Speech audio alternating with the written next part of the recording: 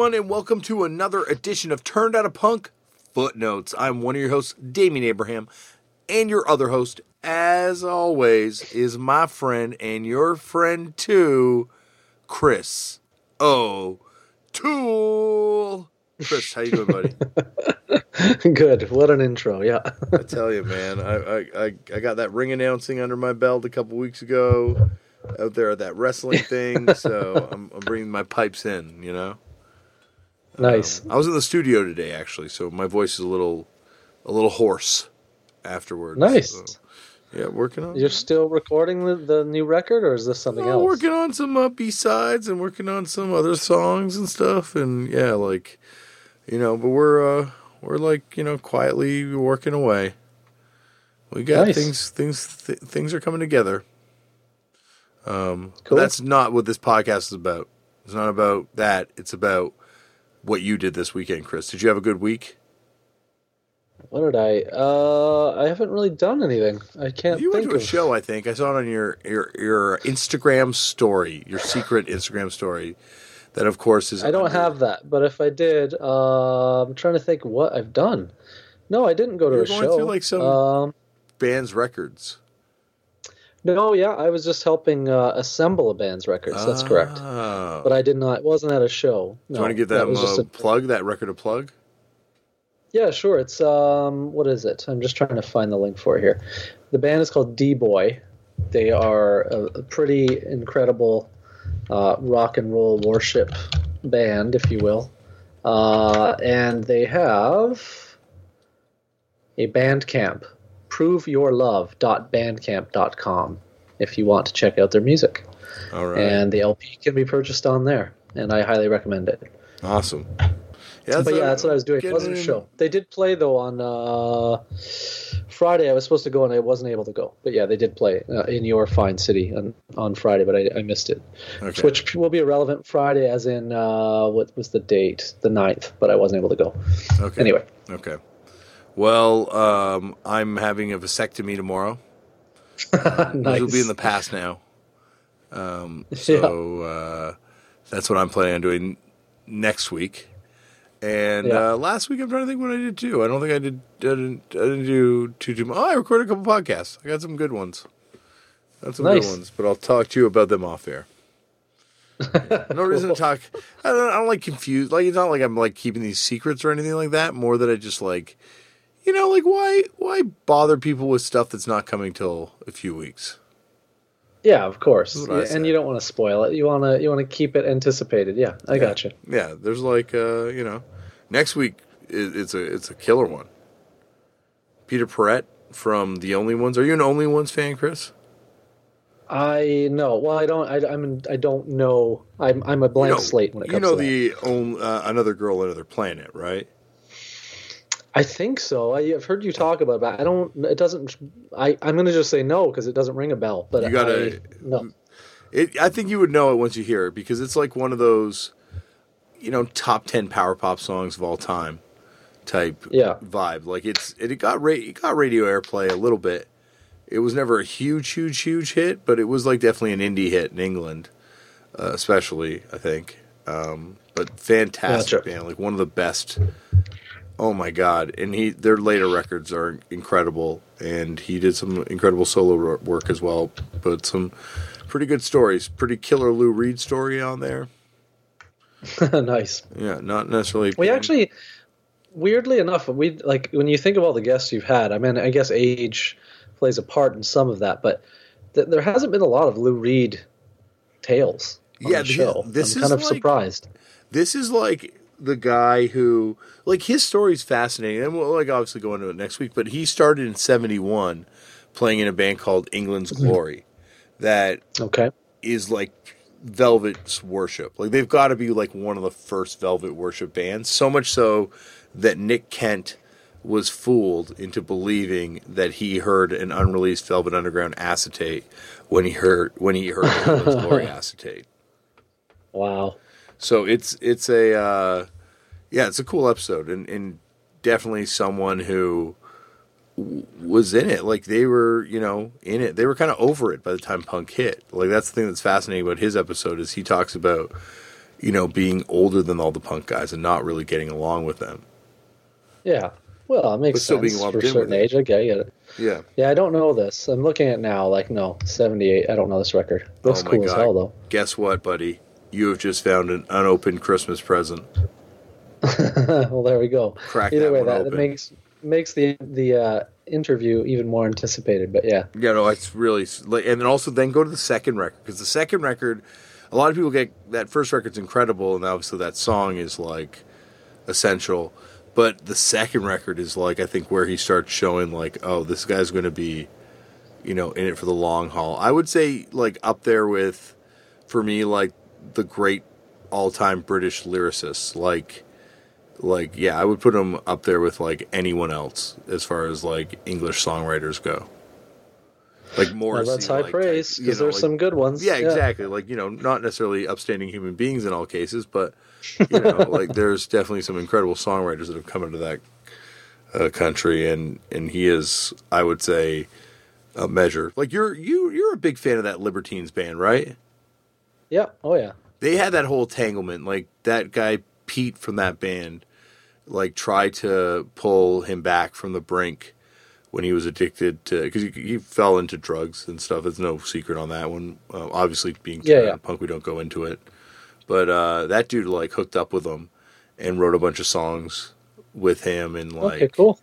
Yeah, he's definitely I think he's an influence on them, huge. So yeah, makes sense. Anyway, Chris, you got your homework, suggestion. Yeah. I got my homework. I'm going to check out D-Boy. You're going to check out The Only Ones. We'll come back next week. Well, I don't know why. I think it's because I confused the name of the band with some kind of 2000 era group that is not anything like this. And so I didn't understand what you said at first, but yeah, I get it now. Well, that's why I kind of wanted to talk about it off the top, because I think this one might be one of those ones that kind of goes under people's radar. Because it's not necessarily a name that jumps out to all people at once. Though there's certainly some people have hit me up really excited about this already. But if you're not a familiar person with this band's catalog, dive in and then get ready for a killer episode. Dude, he had the guy from Jesus and Mary Chain helping him hook up the Skype. Yeah. Yeah, he was over at this house trying to hook up the Skype. That's funny. It was amazing. That's the best humble brag that's meaningless in a way. Yeah, no, exactly. I was he's like, do you know the band? You didn't think to be hey, after I talk to you, can you put him on and we'll chat with him too? That's what I was like. I was like, yo, just let him know. Anytime he wants to come do the pod, I'm around. But anyway, he I just love the idea too. Sorry. Go on. No, I was going to say he had a tour scheduled, but it got canceled because he can't get across the border because of past charges. Well, that's what that life brings you sometimes. Yeah, it's definitely a tale, but it's also a tale of a guy who overcame. He's still obviously battles with it, but it's something that he's past now and been sober for a long time and able to kind of put out this new record. You got a new record on Domino, and it's good. There's it's amazing how these people that can write these songs, they can always write good lyrics. I just looking this up too, and speaking to what you mentioned about Libertines earlier, it mentions that the Baby Shambles, which were one of the Libertine offshoot groups when they were slightly broken up or whatever, they covered a song by them. Yeah, definitely. Which I didn't realize. Cool. Big influence on that dude. Yeah, fantastic. It's a fun one. Fantastic band to dive into, and England's Glory. And next week I'm going to be debuting a Spotify playlist for every episode. Nice. And it's probably, I think cool. We're going to start it on Spotify because I have a free account still, or trial membership or something still. So I'm going to go on there and make it, and I'm going to put together a bunch of songs, and I'm going to try and do them for every episode from now on. Maybe I'll go back. I think that's a wise idea. Well, doing one for this episode would be incredible because this is definitely. Oh yeah. There's so much shit to go into. You could do a whole playlist just of his bands, yeah. Yeah, oh god, yeah, and just the stuff that's mentioned in the first 20 minutes of this episode, even all hardcore tape. But John Reis is the episode that we will be discussing today. But Chris, we've got serious stuff to get to before we get to today's episode. And that is news. Do we have any, in today's world, any... We had something... Yeah. We did this last week, and we had something when we got off, like, finished doing this. I was like, there was something big, and I forgot, and I've forgotten again. Yeah. Craig Mack passed away. It was like, Craig Mack did pass away, and that does suck. Yeah. Flavor in Your Ear was incredible. Well, that song, which obviously the title is not the coolest, but Get Retarded on, that was on the sound bombing. No, it wasn't on the sound bombing. It was on Ego Trip, Rapless. And it's like his first record from '88. And it's a pretty incredible song from back then even. You're right, but yeah, he did pass. That was probably the big one today. There was another, what it was a random aside, not really punk per se, mind you, not that Craig Mack's in the punk world, but was the dude from Sam's died last week. Was Sam the Record Man? Yeah. I think it was Sam. What is it? No, sorry. Is it Sam? What's the one? Not Sam's. It's Tower. The Tower dude died. Oh, in England? No. Russ Solomon, founder of Tower Records, died at 92. This was on the 5th, so I guess it's last week. Oh. Monday. Tower was a great place to get zines for a long time. Yeah, that was the big one. I remember, because there's actually a great documentary, which I cannot remember the title of it. Should look it up right now. But anyway, that was the one that happened. I remember that we missed. Not hugely in punk. It's called All Things Must Pass, The Rise and Fall of Tower Records. Highly recommended. Most people probably seen it. But anyway, the dude in it, of course, and the founder, died last week at 92. I think the last tower left must be that one in Tokyo. I think the ones in Japan still exist, yeah. If the documentary seems to just mention. Yeah. I went to one. It was a little disappointing. I'm not going to lie. Well, in 2018 or whatever, I can imagine, it's a different story now. But, I mean, I don't have one near me, so I didn't visit the one in your city much either. But, excuse me, it was always something that I was aware of. But, anyway, I just thought it was an interesting, bizarre coincidence that happened to happen last week. Yeah, and we didn't get that mention one. it. No, so rest in peace to anyone that passed, obviously. But yeah, that's it. Let's move on. I think we don't handle this news segment very well. I'm sure there's much better news places to get. Well, we should get better on the news thing. I'm going to start researching news a little bit. Yeah, I don't have much time to prep for the pre-show, so that's difficult for me. But it's just stuff that comes up after usually that I notice. But yeah, so that's it for that. What do you want to get to next? Let's open this mailbag. All right, we got a bunch. So first one here is from John B., and the subject is Guns and Do's. And it just starts with, no, Guns N' Roses, ugh. And then he continues, they weren't doing anything new or groundbreaking. Motley Crue's Too Fast for Love is heavier and better, and a better record, in my opinion, than Appetite came out 6 years earlier. Not to mention Hanoi Rocks and the whole new wave of British heavy metal thing, plus the fact that One in a Million planted the seed of hate in a generation of future Trump supporters. Fuck that band, he writes. Next paragraph. As far as Husker Du or Husker Du, however you want to pronounce it, one of my favorite punk records I bought was Metal Circus.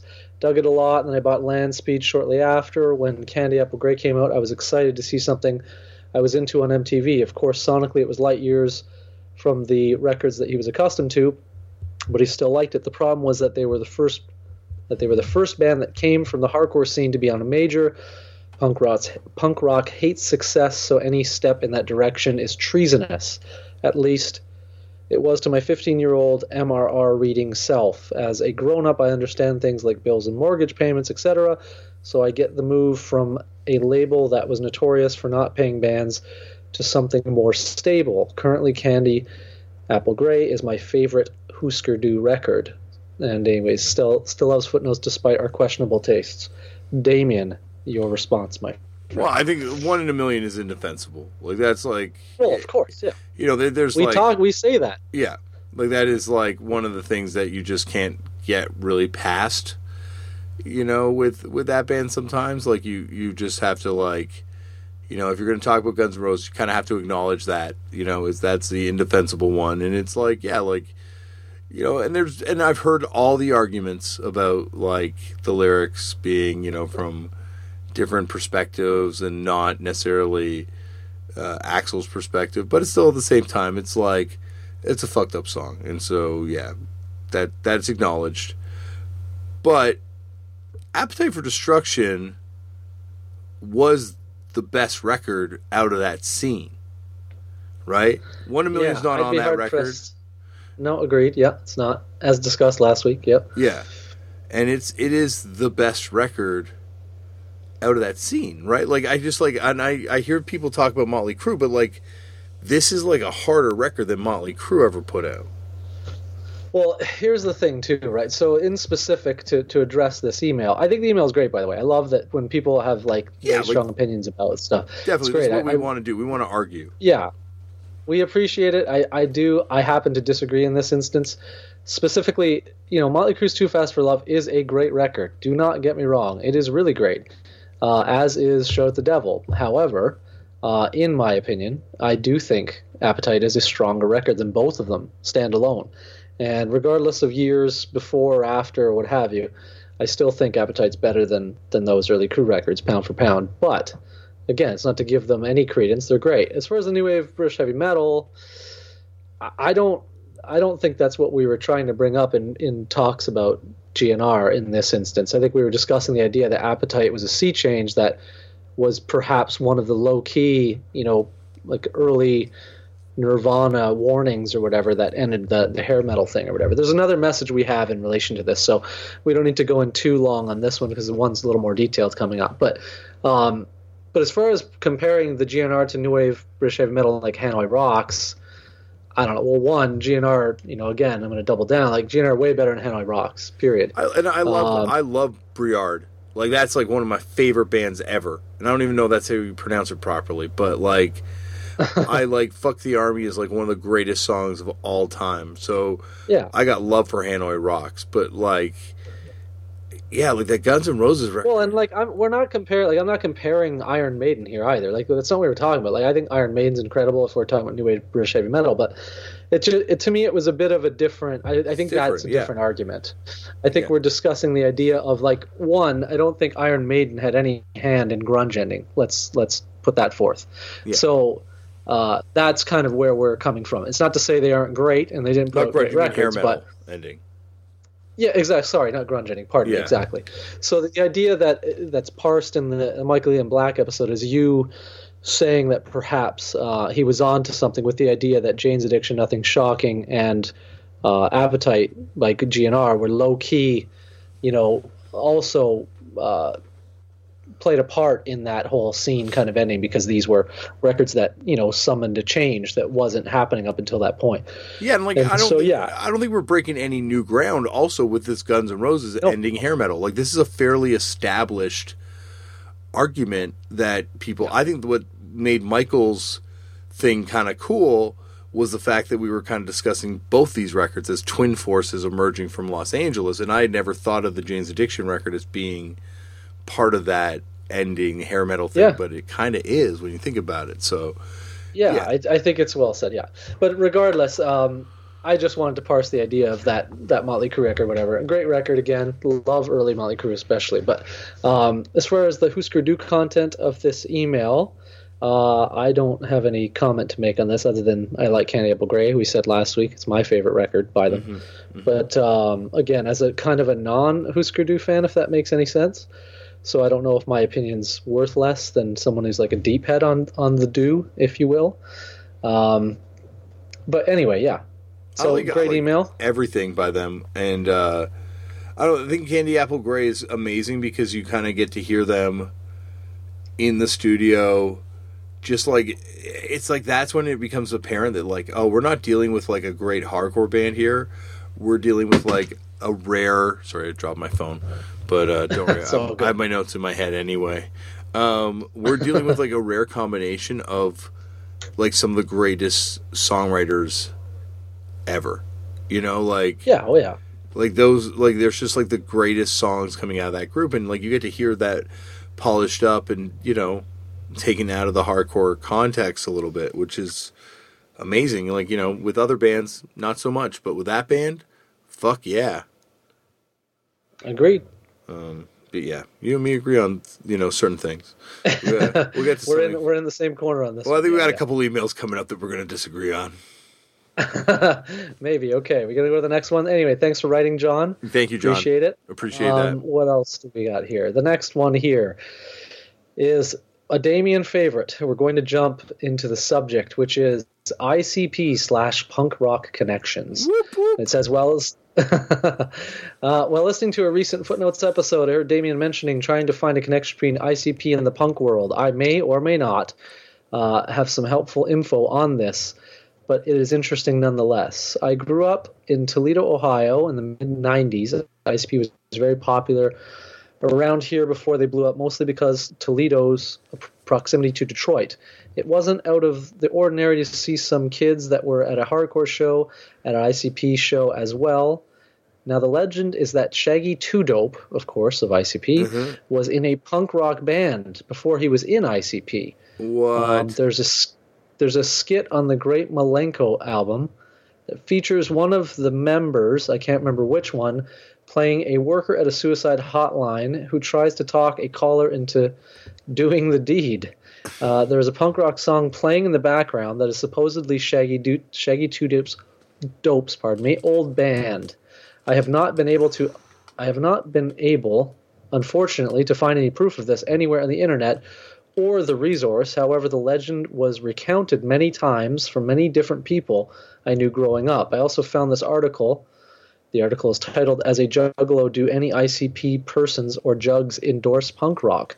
which is somewhat interesting. And there's a link to this as well.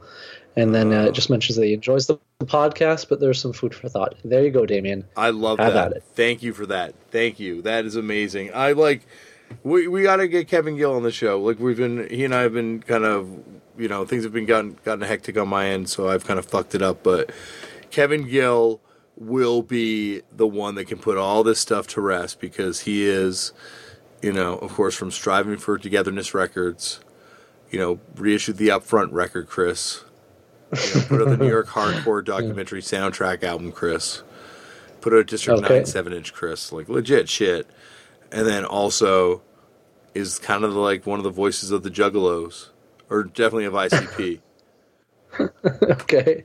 So, like, he will be able to hopefully put all this to rest. But that's amazing news about this punk band. That's, like, brings us one step closer to complete and utter unity.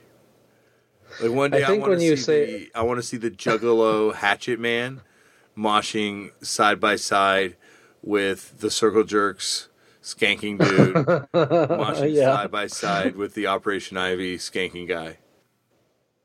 Yeah. I just like to say, when you say us, I don't know who you're referring to. But you and me, Chris. You and me. You're this too. You're lumped in. You're going to hell with me. We're all in this together. Yeah. We're all in this together, as Chunklet says. Yeah, exactly. Okay. Exactly. So, anyway, good email, Steve. Thank you, Steve. I don't know if we said who it was. Steve B. Thank you for writing. Very appreciate that. Very appreciate that. Yes. That doesn't make sense. Very much apprippreciate that, Chris. So if anyone does know, that is kind of interesting, though, the idea that perhaps he was in a punk band pre-ICP. That is I'm curious about that. Dude, so if anyone has any... That would link wrestling, Insane Clown Posse, and punk all into, like, man, that would be amazing. That, and, like, also, like, that is part of the universal singularity theory of Turn Out a Punk. That, everything cool is connected back to punk. So Homies, which we've established on the show, the coolest song of all time, is connected to punk rock. Well, as per always, I'm going to disagree with you on that. But yes, by your theory, sure. whatever math you need to create that scenario, sure. I wonder if Homies ever came out as a 7-inch. Well, that's a great question. I don't know. I'm guessing no, but I've got 2 ICP. I was organizing my Rap 45s the other day, and I have 2 Insane Clown Posse 45s. Wow. That's actually impressive. I just assumed that all this stuff was not vinyl released originally, but who knows? No, they did I picked up one when we were on tour, and it's a picture disc of one of their songs, but I think they have a bunch of vinyl records, actually. It's hard to say, because I know they definitely have a Third Man collab one. Yeah, that's the other 45 I have, which... there you go. I have Jeff's Did you get that... When at the HQ, did you get it when you guys played there? No, when we went on tour with Jeff the Brotherhood, they had it on tour because they were the backing band. Oh, nice. Yeah, so they were like, yeah, we got these, and I'm like, I will take one, please. And now I have 2 Insane Clown Posse records, apparently. Well, there you go. Nice. Well, that is the email for there. We got another one to go on here. You ready? Okay, you ready for this one? Move on. I'm on my personal quest right now, but you move on to the next email. Okay, the next email, subject, Japan, yes. From Dan Smith. And it says, to get the formalities out of the way, he's a fan of the podcast and your bands, Damien. Thank you very much. And he would like to thank you for doing a good job. But he writes, because he's looking for guidance as he's going to Japan in the near future, and he'd like to check out some cool punk/hardcore record stores, shows, etc. And he's having a hell of a time finding decent information online. He knows that you've spent time. What are your tips, Dave? It's hard. Like, I'm never dialed in as I should be when I go to Japan. Like, there's some people that go over there and they're dialed in advance. I've normally just kind of like been there for work. I've never really planned a trip. So my thing is I just go to the disc union, which is like saying like, I just go eat at McDonald's. But disc union's fucking sick. I got typhus flexi there last time. And they have show flyers for everything all over the halls, and they will give you a bag full of flyers. And you will, in digging through that bag, no doubt find a bevy of incredible shows to go to. Like, it's incredible when you're in Japan for an extended period how many of these sort of like bucket list Japanese hardcore bands, for people like, well, Chris and I think I'm speaking for both of us, like the Burning Spirit stuff that you'd like want to see it like one time in your life. All those bands play. It's nuts. Like the Swankies, like were playing. Like I could have seen, if I hadn't been there for wrestling, like if I had just been there to kind of like see concerts, I could have seen everything. Yeah, well, you even ended up catching some pretty crazy stuff just being there in a short time. Yeah, no, I lucked out. I definitely lucked out, and I'm like, no.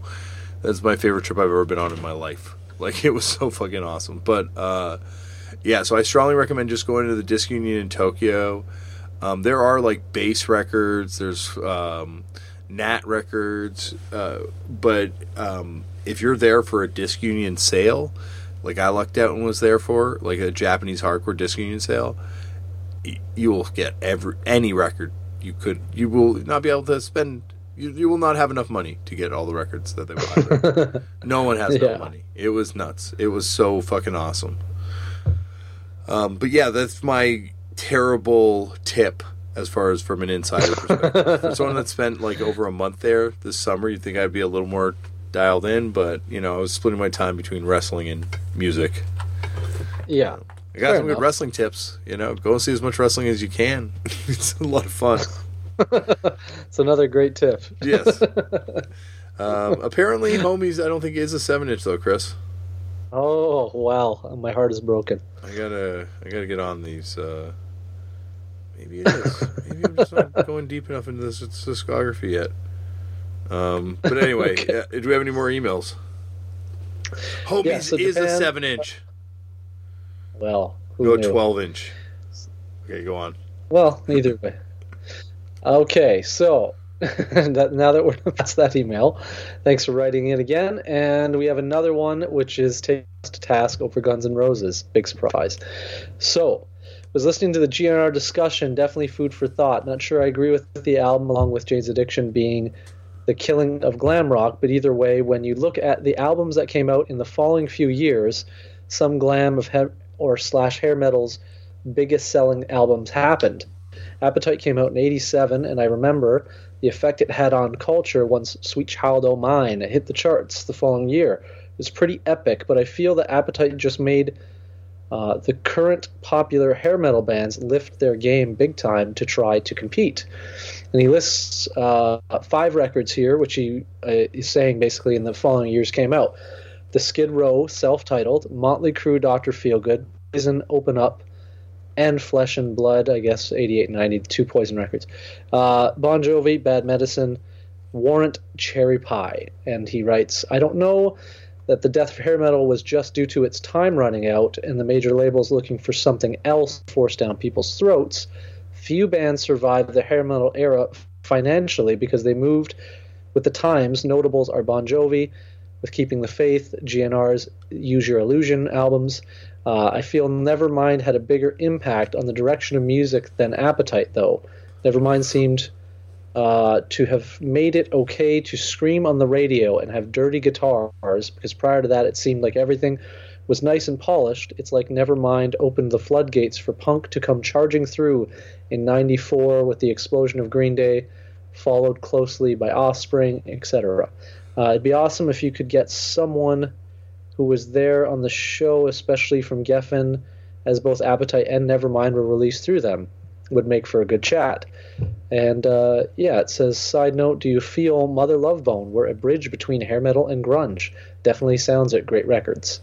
And it says death to false metal and thanks us for the show, etc. Damien, all right, what are your thoughts? I guess I think, have you heard Welcome to the Jungle? There's that scream on that. I think that made it acceptable scream on rock radio before Nirvana did. And I can't believe I'm taking this position, but I'm only taking this position because I think the history bears this out. But I think Appetite for Destruction, that record's still having reverberations. And I think, Nevermind is still having reverberations on music, but I think Appetite just changed music. And I'm not even that big of a fucking fan. I don't even own this record on vinyl. It's not that big a deal. But at the same time, I just think the impact of this record was immense. And I think, Nirvana is huge and Nirvana is, unbelievably important. But I don't know, this Appetite for Destruction was a much bigger record than I think people are giving it credit for, some of these emails. And also all the records you mentioned, I think were these bands they're having commercial success, but it was also, that was the end, right? That was, it was over, it was big in the suburbs by that point, but it was kind of the commercial peak and the artistic end. Yeah, I agree. This person actually went on to send another addendum to the email, by the way. Okay. Which he corrects because he put Bad Medicine as the Bon Jovi title, but it's actually the record's called New Jersey. Shout out to David Up. When referring to Bon Jovi, he mentions. But yeah. And was Bon Jovi hair metal? In his head. Would you even put them in that? I don't know. For me, it's Bon Jovi to me are in that category with Van Halen or something. Not quite that whole thing.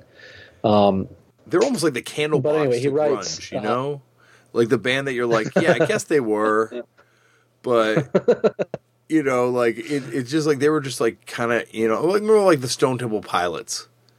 The Stone Temple Pilots to grunge, the band that was just clearly trying to cash in on the sound, but was way too poppy. Yeah, I get what you mean. Yeah. Anyway. Yeah. There's another addendum here, which is, you there? Yeah. Yeah. Okay. There's another addendum which he writes, which I think is funny because it relates to the email that was just written as well. He mentions to me, he says when he was in Tokyo back in 2011, he'd seen that live Like an Uzi Suicide record everywhere for 2,000 yen, around $23. He didn't grab it because he was an idiot and thought he had it all on Lies, and he says, yeah, big mistake. I wanted to shout that out as someone who's failed massively in Japan getting records before. So I feel your pain, and I do wish I had that record still. Okay, so I agree with you, Damien, on this as well, weirdly enough. I'm going to go through record by record of these records. Skid Row, Motley Crue, Poison, Bon Jovi, Warrant. Skid Row, maybe 2 songs, terrible record. Motley Crue, Dr. Feelgood, pretty awful record, maybe 2 songs. Poison, Open Up, and Flesh and Blood, 0 songs, both records, terrible band. Bon Jovi, New Jersey, definitely owned it on cassette, regrettable, 0 songs. Warrant, Cherry Pie, 0 songs. So, yeah, Appetite crushes all of them put together.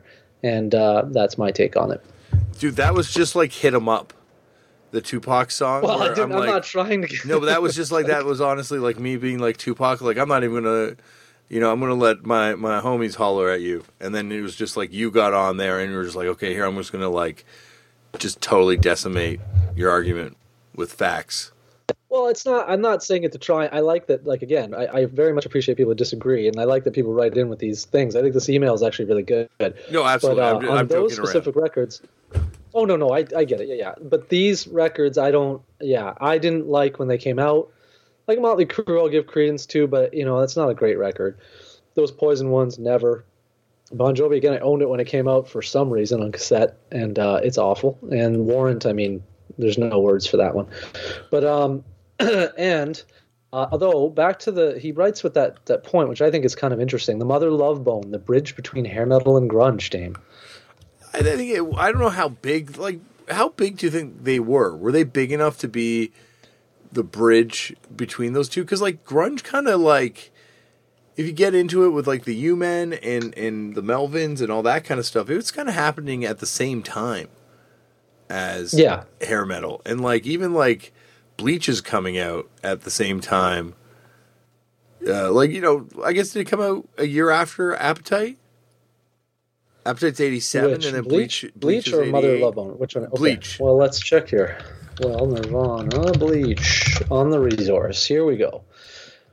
Let's see. It came out. I think this came out in '89, if I remember. '89. Yes. Okay, so I was correct. 2 years after Guns N' Roses. 2 years apart. I think what I mean. I think the spirit of what he's writing here is, sonically speaking, Mother Love Bone, were they one of those bands that perhaps is a bridge in that respect? I kind of agree with this actually. But I also would give like a group like Soundgarden or something like that the same kind of nod, because I don't know if I'd say hair metal though. See, that's the problem. The problem with this is saying hair metal, which I don't think those groups were hair metal like groups. But I think sonically they were more akin to like a metal thing rather than a punk thing, if that makes any sense, or whatever, like hard rock, something like that. Yeah, I agree. Like they're, and they had a lot of hair. Perhaps they had a lot of hair, so that maybe lumps them in there. There were a lot of there's a lot of metal connections in that scene. Yeah, but either way, great email. I like that they outlined albums. I do appreciate that. I don't happen to like any of these, but I think it's a solid submission. I very much appreciate this email. Absolutely. But and then we got one more if you want to get to this, which is related to a past guest. Okay. And friend. Okay. Of both of ours. Okay. We in? All right. We're in. Call. The subject is Callahan lyrics, and it's writes in name. Sorry, that person, by the way, who wrote the last email is Damo L. I hope I'm pronouncing that right. Thank you, Damo. So yeah, thanks for writing. This writer here though, Callahan lyrics, Jeff, from Northern California. I'm currently geeking out on personal project of collecting all, or as many as possible, Chris Callahan lyrics I can put into a pamphlet for myself to enjoy, and my buddy mentioned I should contact you, and I felt, why not? This, of course, was sent to Damien personally, by the way. I hope you don't mind us reading it. It just relates to our friend, and he can address this. It wasn't to me personally. It was sent to the podcast email address. Like, it was not... Well, sorry. It's addressing you personally. Sorry, that's what I mean. No, that's not... I'm not like... Yeah. I'm not. Yeah. It's not like secret. Yeah. I look at Chris as his favorite singer-songwriter he writes, and his lyrics speak to him. He mentions... he has a psychological look at what is fucked up around us, but at the same time a sense of empowerment and motivation that there is something that can be done about what we hate. Anyway, he recently thought to himself he wants to be able to read through written lyrics from start to finish to really appreciate his message that he's become so fond of, and he started to try and compile them from Cursed and so on. I have to admit I'm a latecomer to his work. Sect is awesome. I just started I just saw them at Gilman in Berkeley, pardon me, but I have heard him mention that his bands were never as popular when they were active as they were in later years.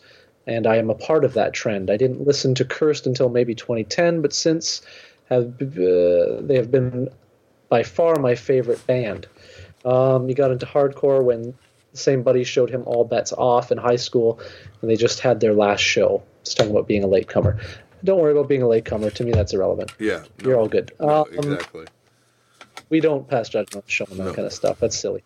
But at the point of the email, he just wants to know basically what are the ones to collect, like groups perhaps he doesn't know of Chris's, which, he has Curse, Sect, Burning Love, The Swarm, Left 4 Dead, Ruination.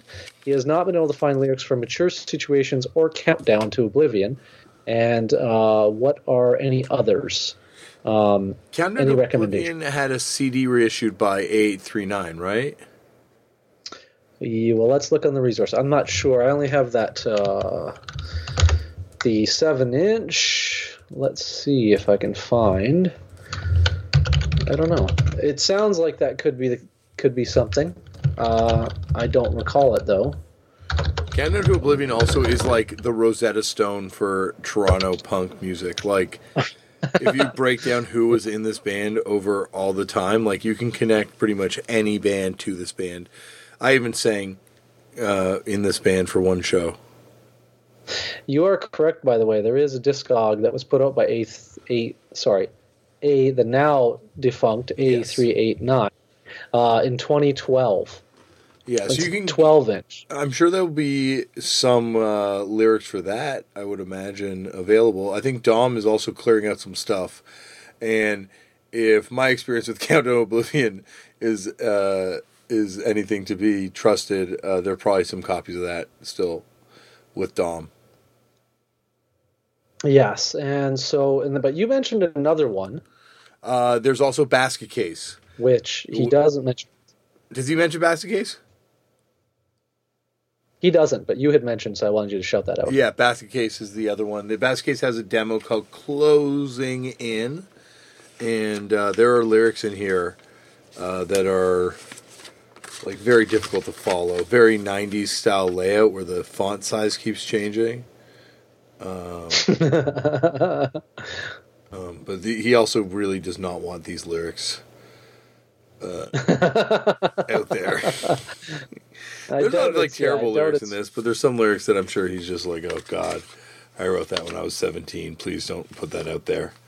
But happy hunting, because you can find all this stuff on eBay and stuff. Do you have that demo? Isn't the Basket Case? No, okay. I don't have that one. What is because he has a book out too, doesn't he?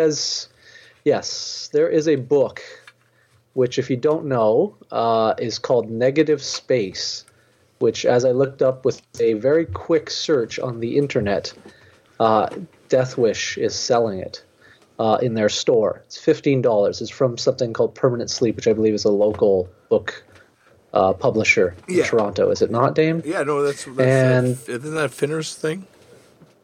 I think. I'm not positive. Okay. But anyway, yeah, so they released it and they have it online. So that also is a good point of starting, because it's I've heard segments that was read from this.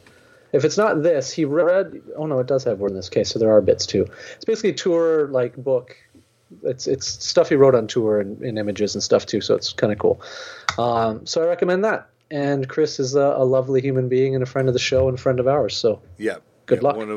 I would say one of the few people that like I stand behind 100%, that I as a hero that has become a friend.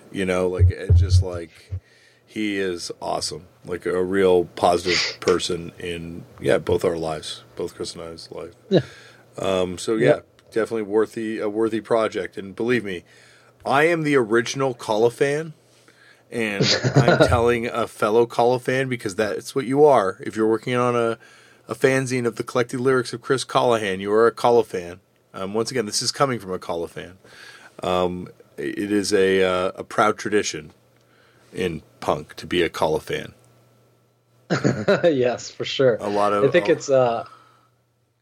it's lasted a couple of eras too, which I find most impressive. Yeah, definitely. It's definitely it's been around a while. My first vocal credit was singing on a Swarm record. Yeah, and I don't know if I'm sure if you have all the Ruination records too, just as a sidebar, if you're trying to collect lyrics, I think the discography CD has all the lyrics in that too. Yeah. So the best bet in a lot of these cases would be to find those Discogs CDs of whatever project. That's probably a great start. And then if you're not finding any others, then I don't know what to tell you. But anyway. Did he have what's it called written down there? Burning Love? Yeah, you're Burning Love, right? Yes. Yeah. And those records you can get Burning Love records fairly easily, I would think still. So yeah, get those. Speaking of a record that we talk about almost weekly on this show, a great homage to the greatest, I'm just going to say the greatest Poison Idea record, even though I don't entirely believe that. But one of their covers is a great homage, of course, to Feel the Darkness, but with a modern take. Well done. Particularly if you're into Toronto municipal politics, which I guess went around the world for a minute. Yeah. But anyway. We did it with Tiny Tim first, just saying. That's true. No, you're right. I'm just joking. Of course. Just fucking around. There's some really... Chris Collins got an extensive discography. Yes. Well, I guess he wrote Wrong Thing to Say with... or maybe he just got an arrangement. Oh, no, he's Threats Worship with... Lullaby Orchestra. Really? Yeah, that's what it says here. But there's a bunch of stuff. If you look, you can find it, and of course, you can write him, I'm sure, somehow via one of these contacts of the bands, and who knows, they might get back to you. Yeah, he's a busy guy, so don't think he's ignoring you. He's just a busy guy, very busy. Probably won't come back with those Basket Case lyrics, though. Don't hold your breath. True. And that's it for Mailbag. That's it for Mailbag? All right, let's dive into today's episode. All right. What do you got? What do you want to begin? I think we do what we do every week now, which is just use the Dave's emails as our jumping off point. I don't know if I have those queued up. Let me just see here. What do we have? Yeah, right. No, the only ones I queued up, Quincy Punks, Jackson 5. What's he saying here? I don't know. You start. What point do you want to go at here? All right. Well, if we're just going to go off the episode there's a lot to go into on this fucking one. First of all, this is one of my favorite ones. I know I say this a lot, but this episode was so deep. The stuff we were able to kind of go into. I guess Rock from the Crypt to me have always been the coolest band, and he's always been by extension one of the coolest people to me as a fan looking up on stage. Yeah. So to get him on the phone and find out that he was into all this stuff, and it was a fun time, a fun conversation. So once again, shout out, thank you to Tristan, my brother, for doing this, getting this one organized, because it was a thrill. I think to dive in, Rock from the Crypt as a record collector band, we kind of touch on it a little bit, but they are the ultimate record collector band, I would say. Them and the Melvins. Yeah, okay. First of all, one point I wanted to just touch on.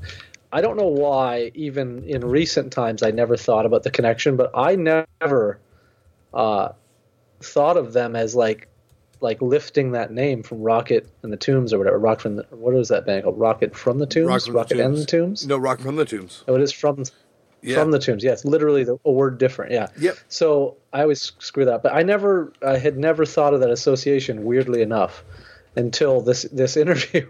But I think that was more astounding to me that's essentially where he had gotten it from. Yeah. Which I couldn't believe.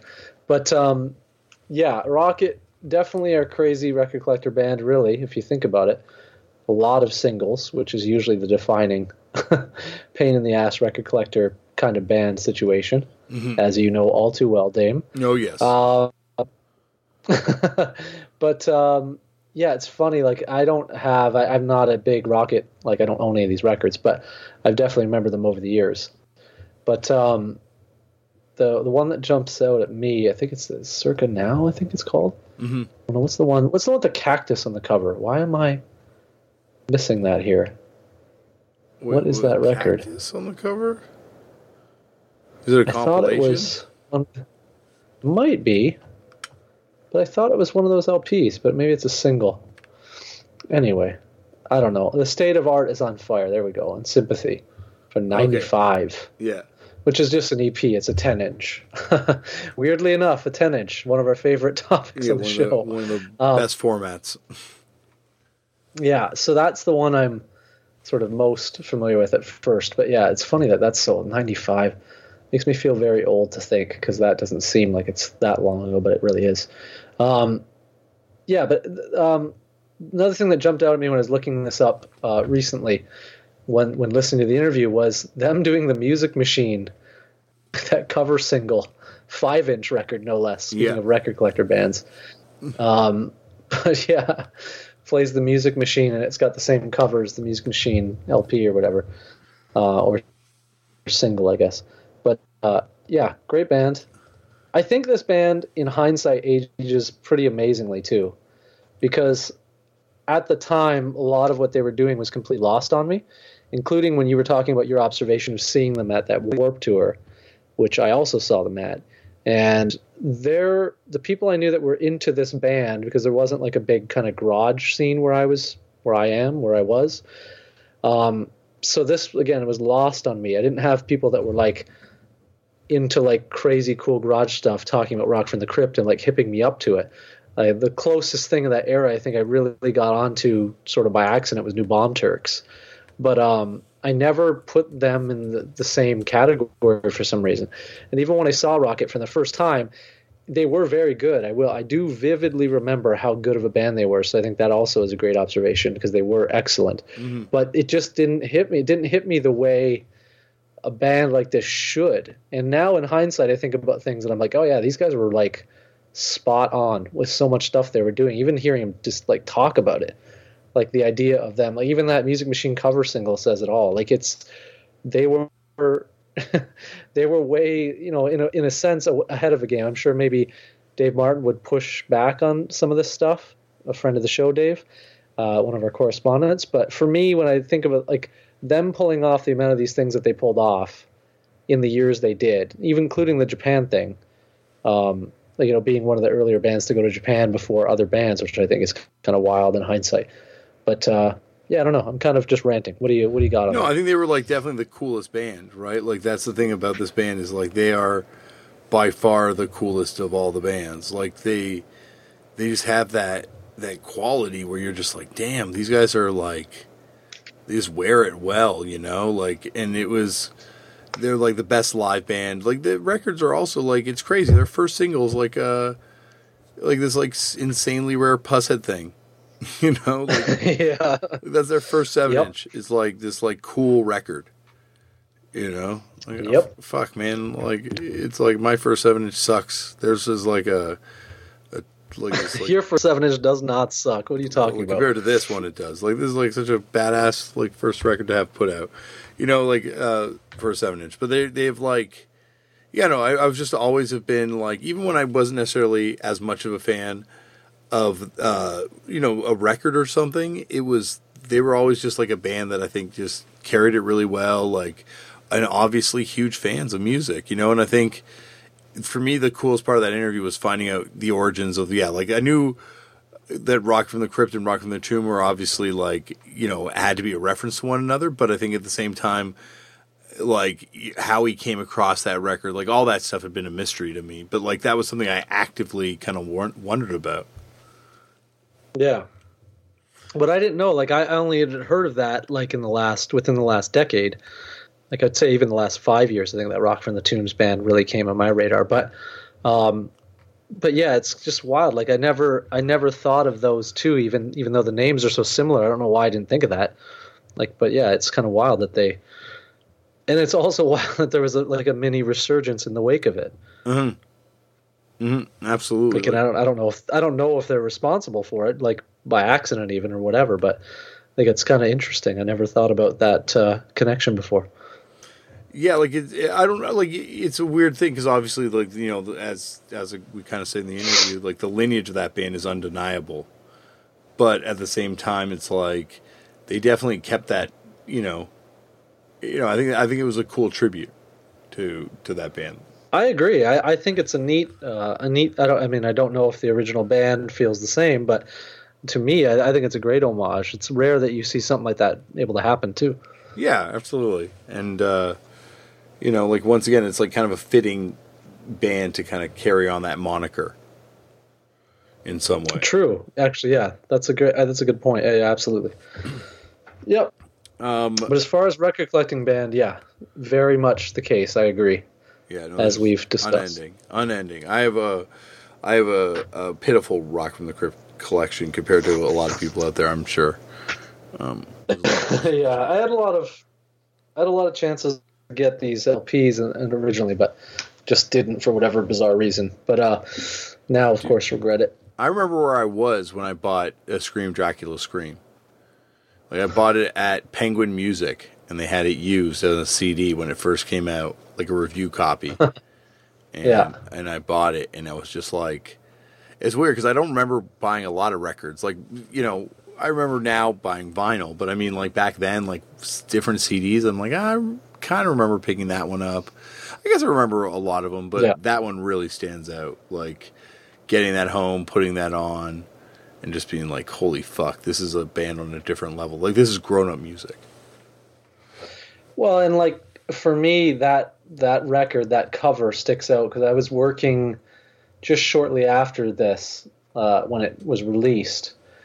Basically, by the time that the RFT, like the self-titled record from '98 came out, I was working in a record store, and I remember the huge amount of promo stuff that got sent, like that we had for that record for whatever bizarre reason, probably because it was on Interscope. Yeah.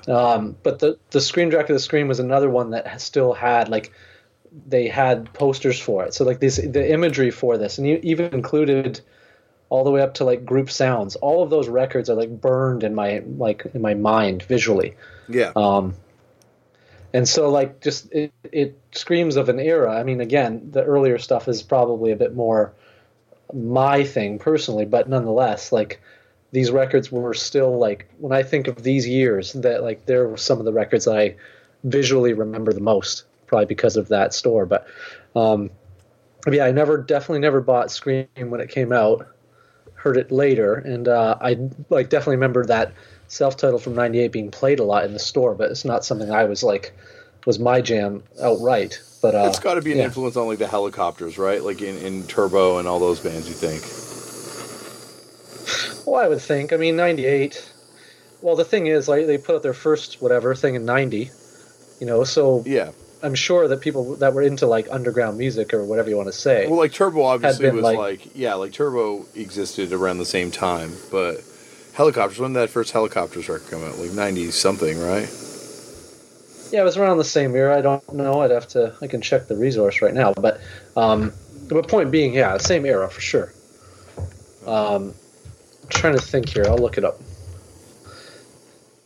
That Helicopters first record. It sounds like you have a flamethrower, by the way. I got a flamethrower. I have flame on. As I say, I'm getting a dab flamed up for you, Chris. I'm going to send it over the microphone to you. So breathe deep, my nice, friend. Can't wait. These are those 96. days. Breathe deep. The first Helicopters, which I forgot, has the hilarious title, Super Shitty to the Max. Yeah. Released in '96 on White Jazz Records. That's such a killer record. Yeah, it is a great record, actually. But yeah, so '96. So yeah, it was in the same era. They were not as early, but yeah, same era. So yeah, I guess it would have been like, I would imagine Rock from the Crypt would have been like an influence, because like that was the only band. You brought up New Bomb Turks, and there were obviously garage bands, but I mean like that was doing it like that. That was like doing the bringing back rock and roll thing. Well, I think their association made them very interesting to people that had their ear to the ground. Yeah. Via all the labels that sort of get mentioned in the interview, but certainly, of course, Sympathy, and there's a connection to Turbo there, and I would imagine the Helicopters. I'm not sure if they released something on Sympathy, but I would guess they did. I'll look right now, see if I can find anything. But I'm amazed I can't seem to see anything right now. But like Munster, there's some shared things. They were on like Get Back in America, I think. Yeah. Weirdly enough, I don't see any Sympathy records. That's crazy. Nonetheless, I think that, like I'm sure people were into this band and were creating things in their whatever that were influenced by them in some regard. Yeah. But they were definitely like at that Warped Tour. It was nuts. Like that was a Warped Tour where Deftones played and like like a lot of bands that went on to become very important. Well, and Rocket from the Crypt, if I remember, played pretty late. I feel like they played. I think it was right after like NoFX or right after Pennywise. Yeah, it was like they were like a main bill, which was insane. Again, they weren't, and I knew hugely well at that time, but it's just kind of nuts. Even thinking on it now, them actually playing that whatever as a headliner almost or whatever. Yeah, it's kind of wild. Yeah, like it's definitely, it was an odd fit, I think, in retrospect, like, especially what John said. But maybe he didn't say that on air. I think he was talking about off air. That was I was like, I don't remember that. But go on. He was like, yeah, it was kind of like an interesting fit because, like, at the time, everyone was like, there's a specific sound, and they weren't part of that sound. Yeah, that's true. But they are fucking amazing. Oh my god, very cool. Amazing. But yeah, let's next and point you want to get to, or is that all right? There was a bunch of interesting stuff, so I'm just trying to see what probably the most. Well, let's just shout out David Up, loving the Total Fast music tag. He mentioned it to you and I. Tear It Up is Totally Fast music. Yeah, that would apply. Yeah, absolutely. I love the Sons of Ishmael mention. I thought that was huge. Dude, that when he did that, my face, like, I was so fucking happy. Well, I can tell. Like, those are the moments you live for, and you can hear it in the interview. Like, hearing that, like, that's so cool. Like, to know that record, like, had somehow an impact on Rock from the Crypt. Like, of all the records that stood out to him, for him to mention. Oh, by the way, I figured out the other Canadian record that we couldn't remember. What was it? It's the Fracture Side Split. Yeah, it's a Fracture Side Split that only came out as a test press and never came out as a real release. But yeah, but like it just when he brought up that fucking Sons of Ishmael record, like knowing that record was like on his radar, was just like, oh damn, that's the punk network is strong. That means that I now can connect Five Knuckle Chuckle to Rock from the Crypt through Sons of Ishmael kind of fandom. That's a reach, but sure. No, it's true. It's true. Like even Chris Black, the second drummer, he ran Raw Energy Records for a while and put out those Five Knuckle Chuckle records. So he didn't play on Hasty Hardcore though. He played on the second 7-inch. Fair enough. I know someone else who played on the second 7-inch, or maybe not played on it, but was definitely in the band in that era. We both do, but yeah. Yeah, oh yeah. I think after that era, I think it was in the LP era or the 10-inch era. Well, either way, I thought it was the 7-inch, but maybe not the second 7-inch. They had a crazy run, Sons of Ishmael. I guess this begs the question: like, have we ever done a deep dive on Sons of Ishmael? I don't know. I feel like we haven't, but I don't know. Maybe we kind of got to do it. Sure. Because there's another dive I wanted to go into after this that I've already queued up. But yeah. Oh really? Okay. Well, would you want to come back? No, go on. We can do this. I don't think this will be that long. I think the Sons of Ishmael, it's pretty tidy. So yeah, let's go. You won't get too lost. I'm not worried about it. Okay, because I can also. I'm going to get one thing. I got to reach for a tape.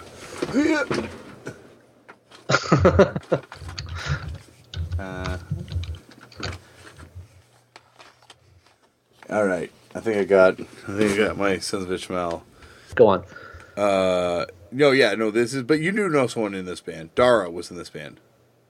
Yes, exactly. I'm pretty sure he's on the second 7-inch. I could be wrong, Is though. he? Let's... It doesn't say the lineup, at least that I can see. Yeah, no, it's saying generic crap. No, he's not on. He's not listed, but yeah.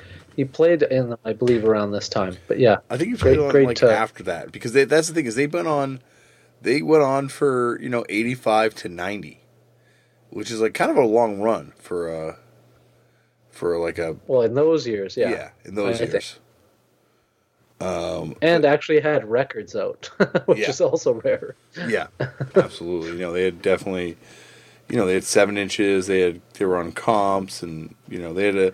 Never mind. It's confirmed, by the way. It's confirmed on the resource. 90 to 92 he played in the lineup. Go on. Okay. So he played, after the second 7-inch, I guess. Just after that. Yeah.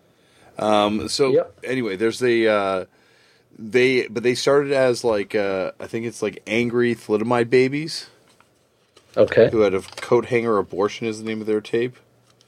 I think this is Tim. It's the same vocalist. You have that tape? Yeah. Wow. Okay. Bought a long time. I got it a long time ago from someone. I'm trying to remember who I got it from actually. Someone we know though. But it's it's definitely like a cool like early kind of example that this band was like on. They were kind of ahead of the curve. They were just fast. Like before, there was like a lot of other fast stuff. I kind of want this Sons of What's this? Democracy. The Quincy thing. Sorry, I'm looking at their Discog resource right now under their compilation appearances. They got their shit out there, though. Of course. They were getting out there.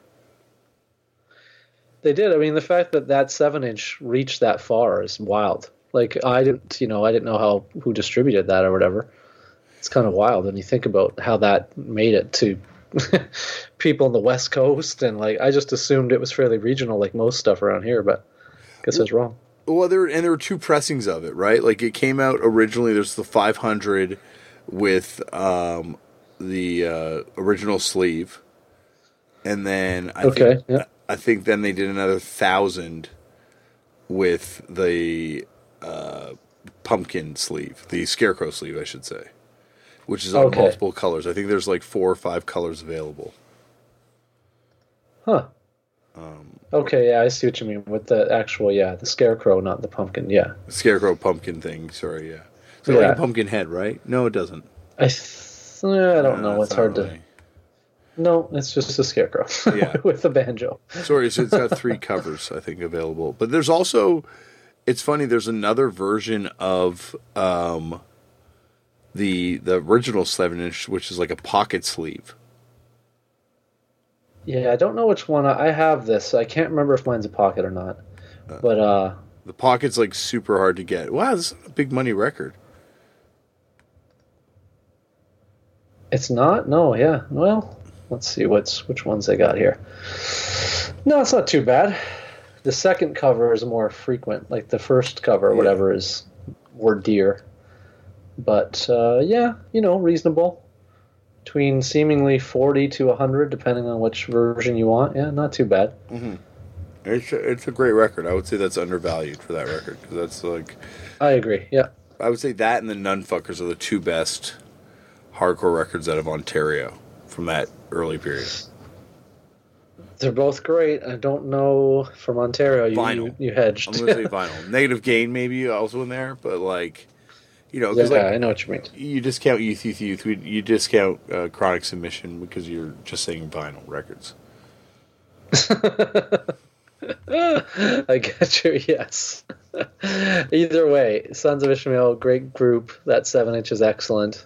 Second 7-inch, not quite as good, but still own it. Still worth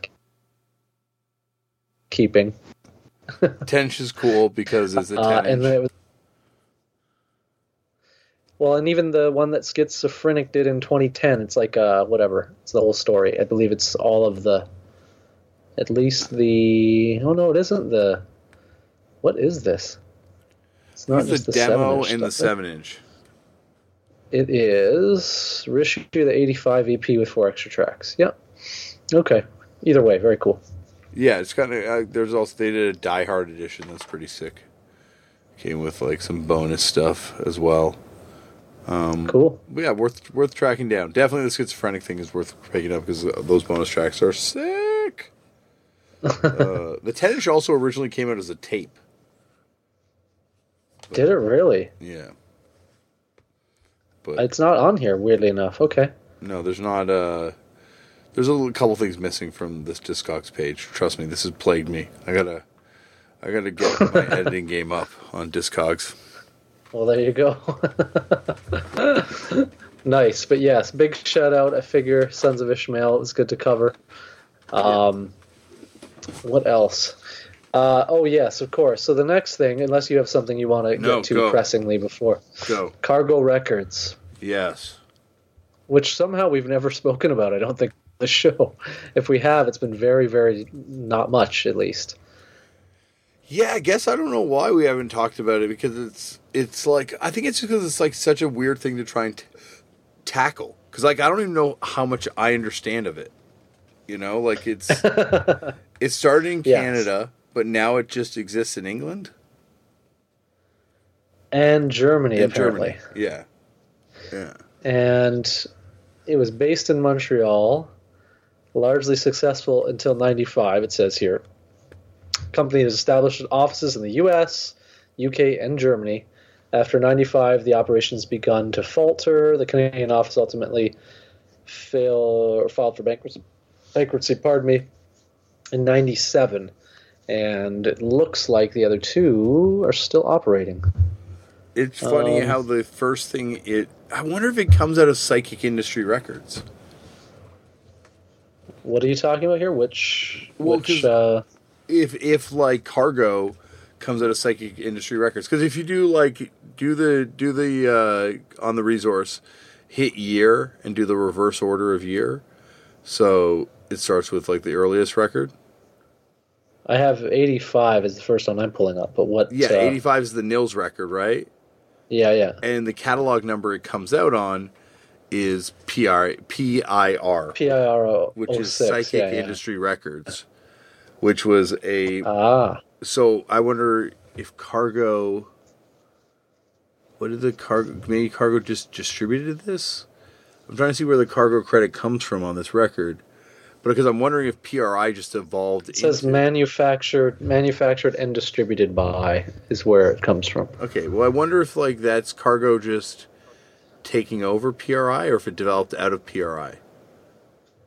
Yeah, I don't know. Well, it would seem like manufactured distributed. It seems like it was probably maybe a sub-label or something. I don't know how else to. Because PRI starts before 85. Like PRI starts in 84. With Primitive Air Raid. That's their first record. Okay, well, maybe I don't know, maybe up to a point. See, this actually, it's funny you said what you did, because I've felt the same way for a long while, which is kind of like you don't quite understand Cargo. Yeah. And kind of have it. And I feel the same way, because there's definitely records I remember, and I remember the logo vividly. I think it had, like, there was, that mid-'90s period, especially for me, around early 90s to mid 90s was very, it was very prevalent, that Cargo sort of looming specter in Canada anyway. But it seems like maybe up to a point people signed on and did like distribution deals with them or something, because that would be my guess. I mean, based on this first two records, the Asexuals being the next one. Well, the seventh catalog release or whatever it says here. I guess PRI must have, like, I don't know. I'm still obsessed with this PRI thing. Because I think it's really interesting where, like, this label forms out of, like where these people existed beforehand. And the fact that it doesn't start, like, the first catalog they have is the Ray Kondo and the Hard Rock Goners album. And then they have another SNFU. And then they don't, like, the numbers jump all around, right? But if you look by year, it seems like it just became official on that, right? So, no, you're right. They do both share 01. That might just be an entry error by somebody. Yeah. But yeah, of course, that SNFU Better Than a Stick in the Eye is a record I vividly remember as a Cargo record, specifically. Trying which is a great record as well, by the way. Yeah, which is so funny because I think that's their first jump off of BYO, right? Is this record, I believe, if I remember correctly. Yeah, I think so. Before Epitaph. Which is wild to think. Yeah, it's nuts.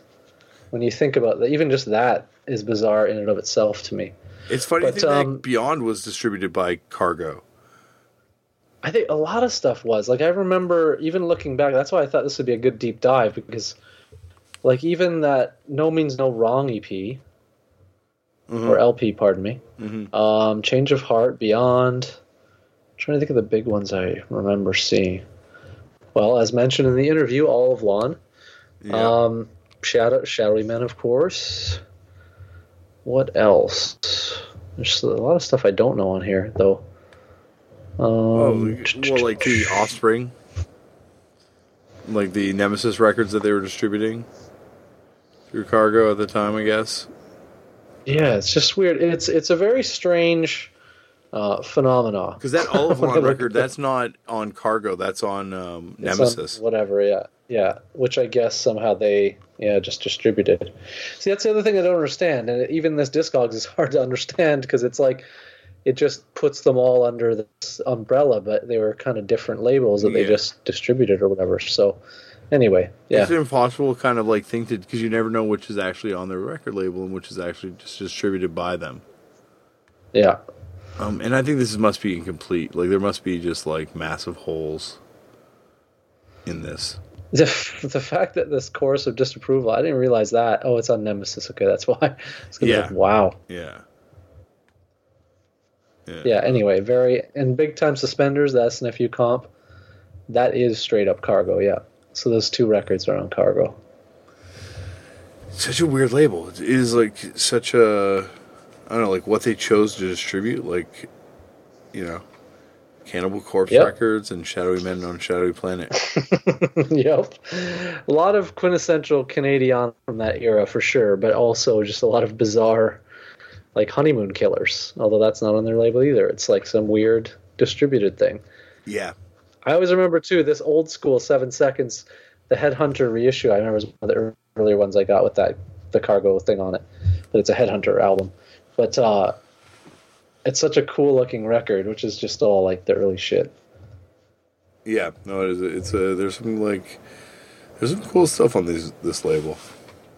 Yeah, for sure. But, it's just like amazing how many people like work there, or I think Flanagan even worked there. Really? Yeah. Huh. Yeah, like I really like it's like John Reis, Nick Flanagan. There's been some people in through those doors. Yeah. Anyway, that was my point. Bring up Cargo. Great logo. Great logo. Cool label. Maybe not in the end for everyone, but certainly put out some cool records.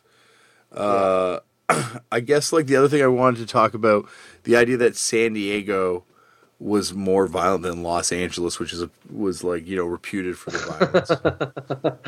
Yeah, that is a bizarre thing to think about. I don't know what to comment on that, but from his recollection, it is funny that they said they were going out of town to go to shows.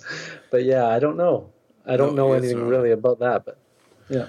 And then I guess like God, there's a lot more we could talk about. We should talk about Are you familiar with the band Fluff, Chris? Fluff? Yeah. No. Are you familiar with this guy No, no. Okay. Not at all. This was I was like, I didn't go on, explain this. Okay. He's kind of like known by a lot of people. Otis is his real name. Bartholomew is his last name.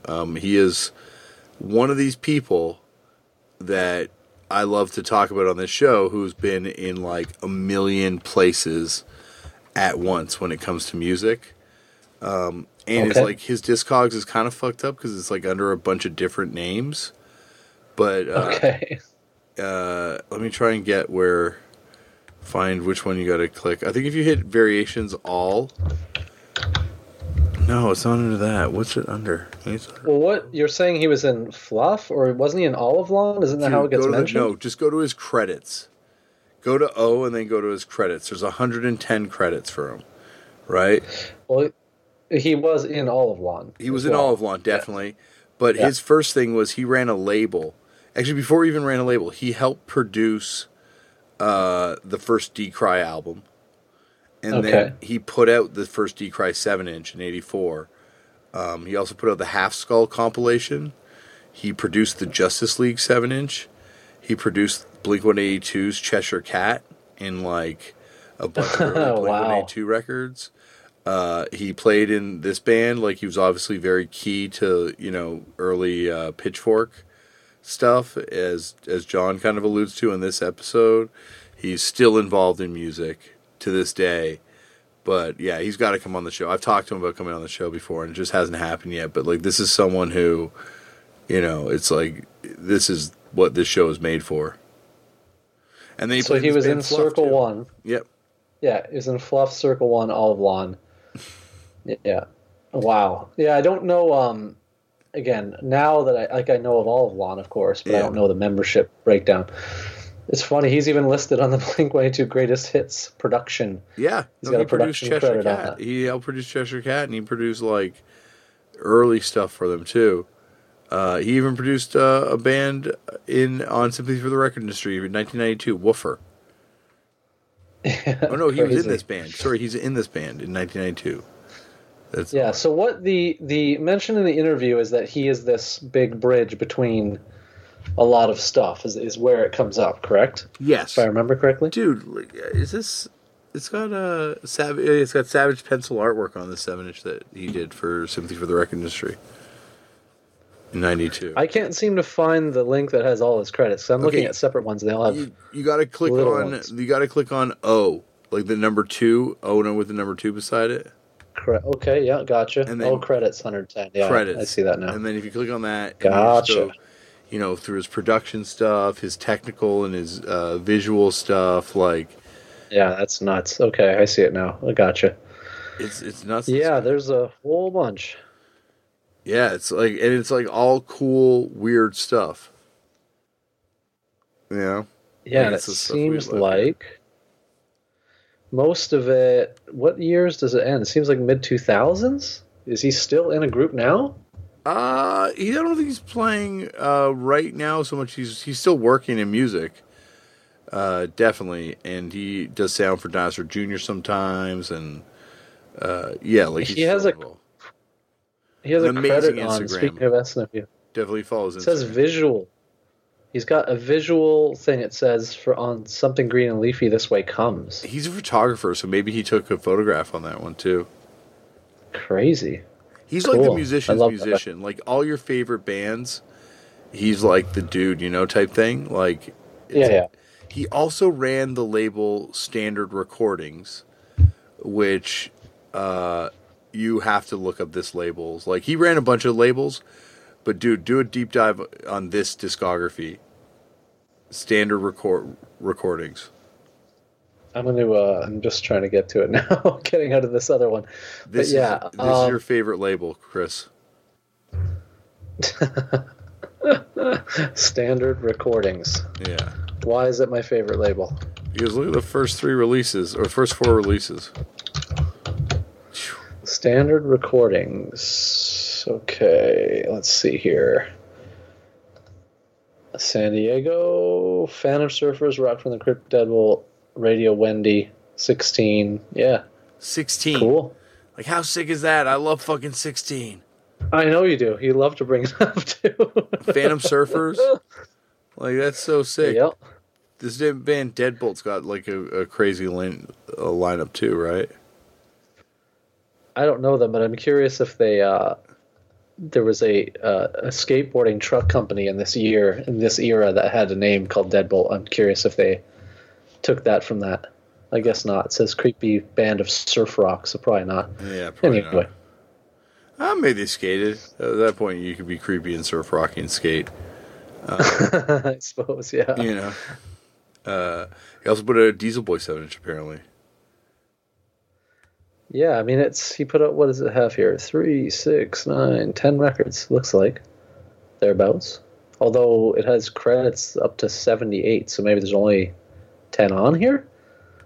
Yeah, I guess. Well, I think it's only like I think it's 7-inch. You know? Oh, could be. Yeah, I guess that makes sense. But either way, very cool. I don't know. It always amazes me when this sort of stuff comes to light in my world because I don't know. I don't know certainly not as much as you about a lot of this stuff, but this is, seeing people like this that are just so heavily steeped in this. It's just funny that this has never kind of come up before somehow. Yeah. Even talking to you, actually, it's never come up, weirdly enough.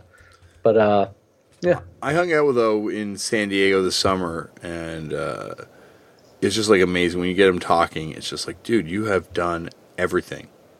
Like, you have, like, it's just, like, one of these people that's just like, oh, shit, you've been, like, yeah, like, you saw that, of course. Like, you would have seen that. Like, I don't know, you can just talk about a lot of different stuff in music that... and because that's the thing is like a lot of people have their eras and then they're out, and especially like, like Michael Ian Black a couple weeks ago, yeah. But then you get these people that are just like lifers and like people that saw like shit right in the beginning too. It's like, whoo, it's a good one.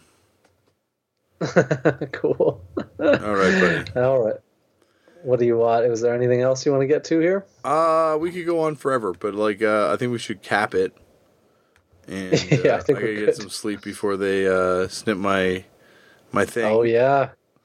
Good luck. Thank you. What do you think about Nation of Ulysses and Rock from the Crypt happening at the same time and like kind of that thing?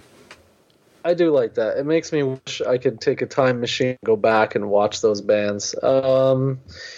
Really a Nation person, as you know. Yeah.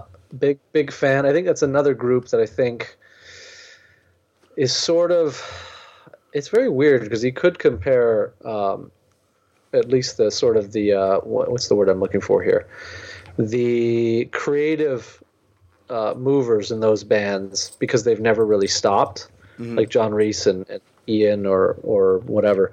So they are very interesting because they transcend eras almost, in that they're prominently like known by a lot of people for certain things in the 90s, but they still continue.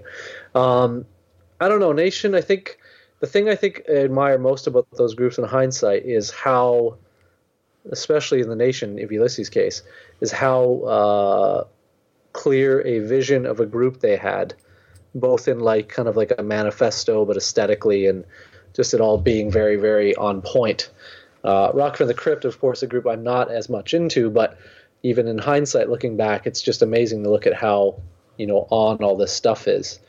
So it is weird. I think there's, as much as people crap on the 90s a lot, including myself, there was some really great stuff going on, and this is one of them. And arguably some of it obviously comes from the late 80s, really, but in like when it started or whatever. But I'd say when it was hitting full steam, you're talking 90s. Mm-hmm. And I think those two groups are big. I never thought – I liked that comparison, actually, and I liked that he brought it up and he had reverence for Nation of Ulysses as well. But I would never thought to put those two together in my head up until the interview, and I think it's a good comparison in a good way. Yeah, look, and I think that's like, if you combine the two, that's International Noise Conspiracy. Like what they were kind of... Yeah, totally.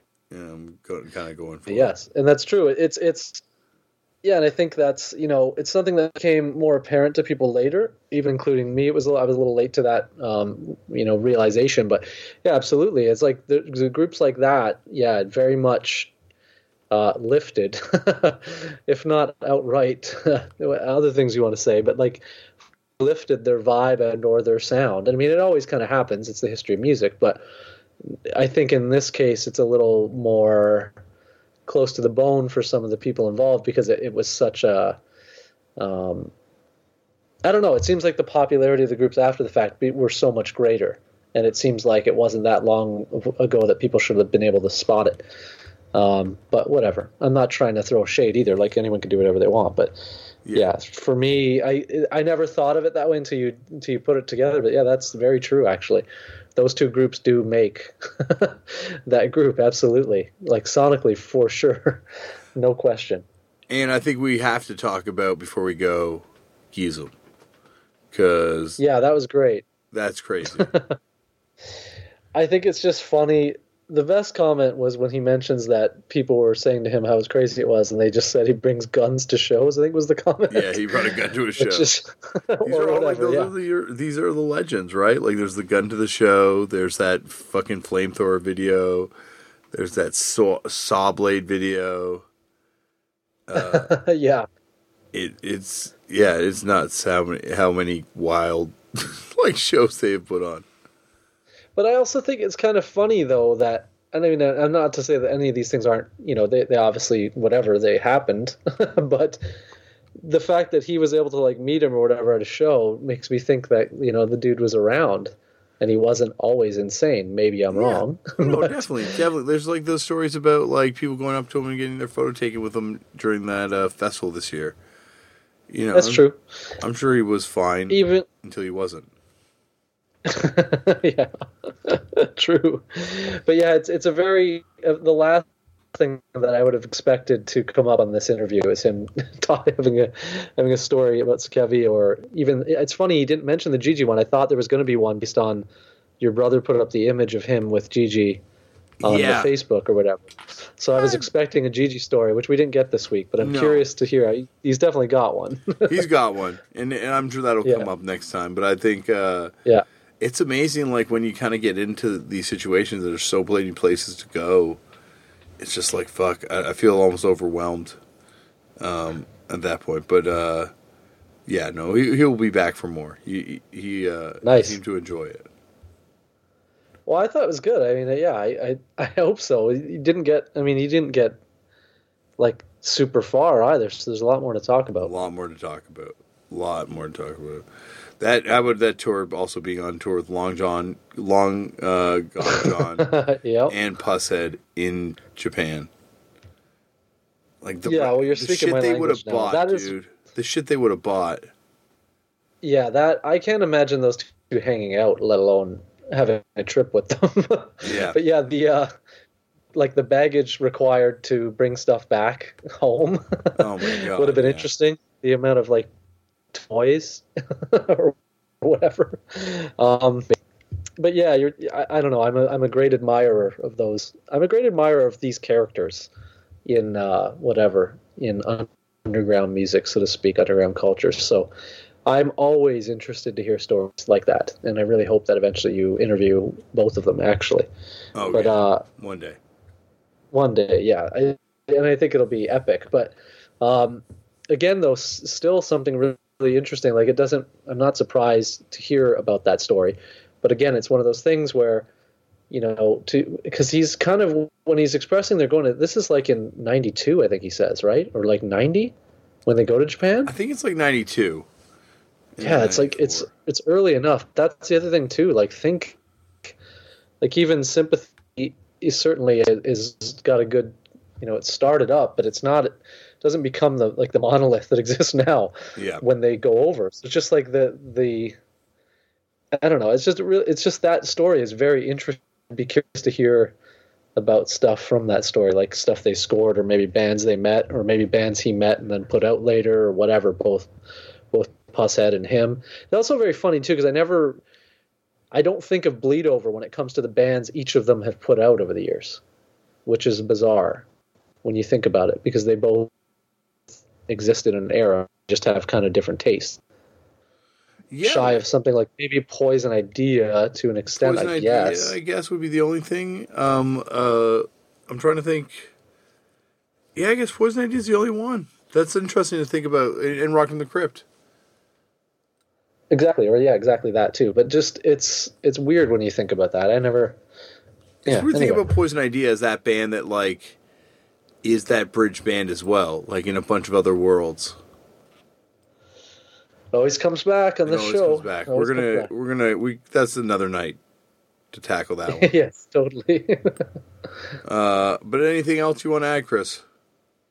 I think we'd be remiss, just quickly, at least we should mention Drive Like Jehu, because for whatever reason we haven't talked about it. Yeah. But personally, probably my preferred project of his, personally, but and great band. But yeah, just like, I don't know, mentioning them, we didn't really talk a great deal about Drive Like Jehu. No, that's the thing is also he's got like a million bands we could talk about too, right? Like he's very true, yeah. Like he's definitely someone who is like just like got that ability to write music, but like also like almost like an auteur where like you can hear him even though the bands are radically different sounding. You can always hear like that he's behind the band. Yeah, I agree. I think it's that's very. It becomes a lot more apparent for me in his later groups, but yeah, I think even these two you can tell. Mm-hmm. But anyway, I just thought we should probably shout that out. Very true. Both those LPs are pretty insane. I don't own an original of that 7-inch, sadly, but yeah, great band. Nor do I, but I would like an original of that 7-inch. It's a classic merge record. Yeah, that's true. But that's it, I guess, for today's show. And how do they get in touch with us here, Chris? No, you can reach us at turnittapunkfootnotes@gmail.com. And you can find me on various forms of social media at Left for Damien. And I think that's it till next week, right, buddy? Yeah, for sure, man. All right, everyone. Thank you very much for listening, and we will see you next week. Bye.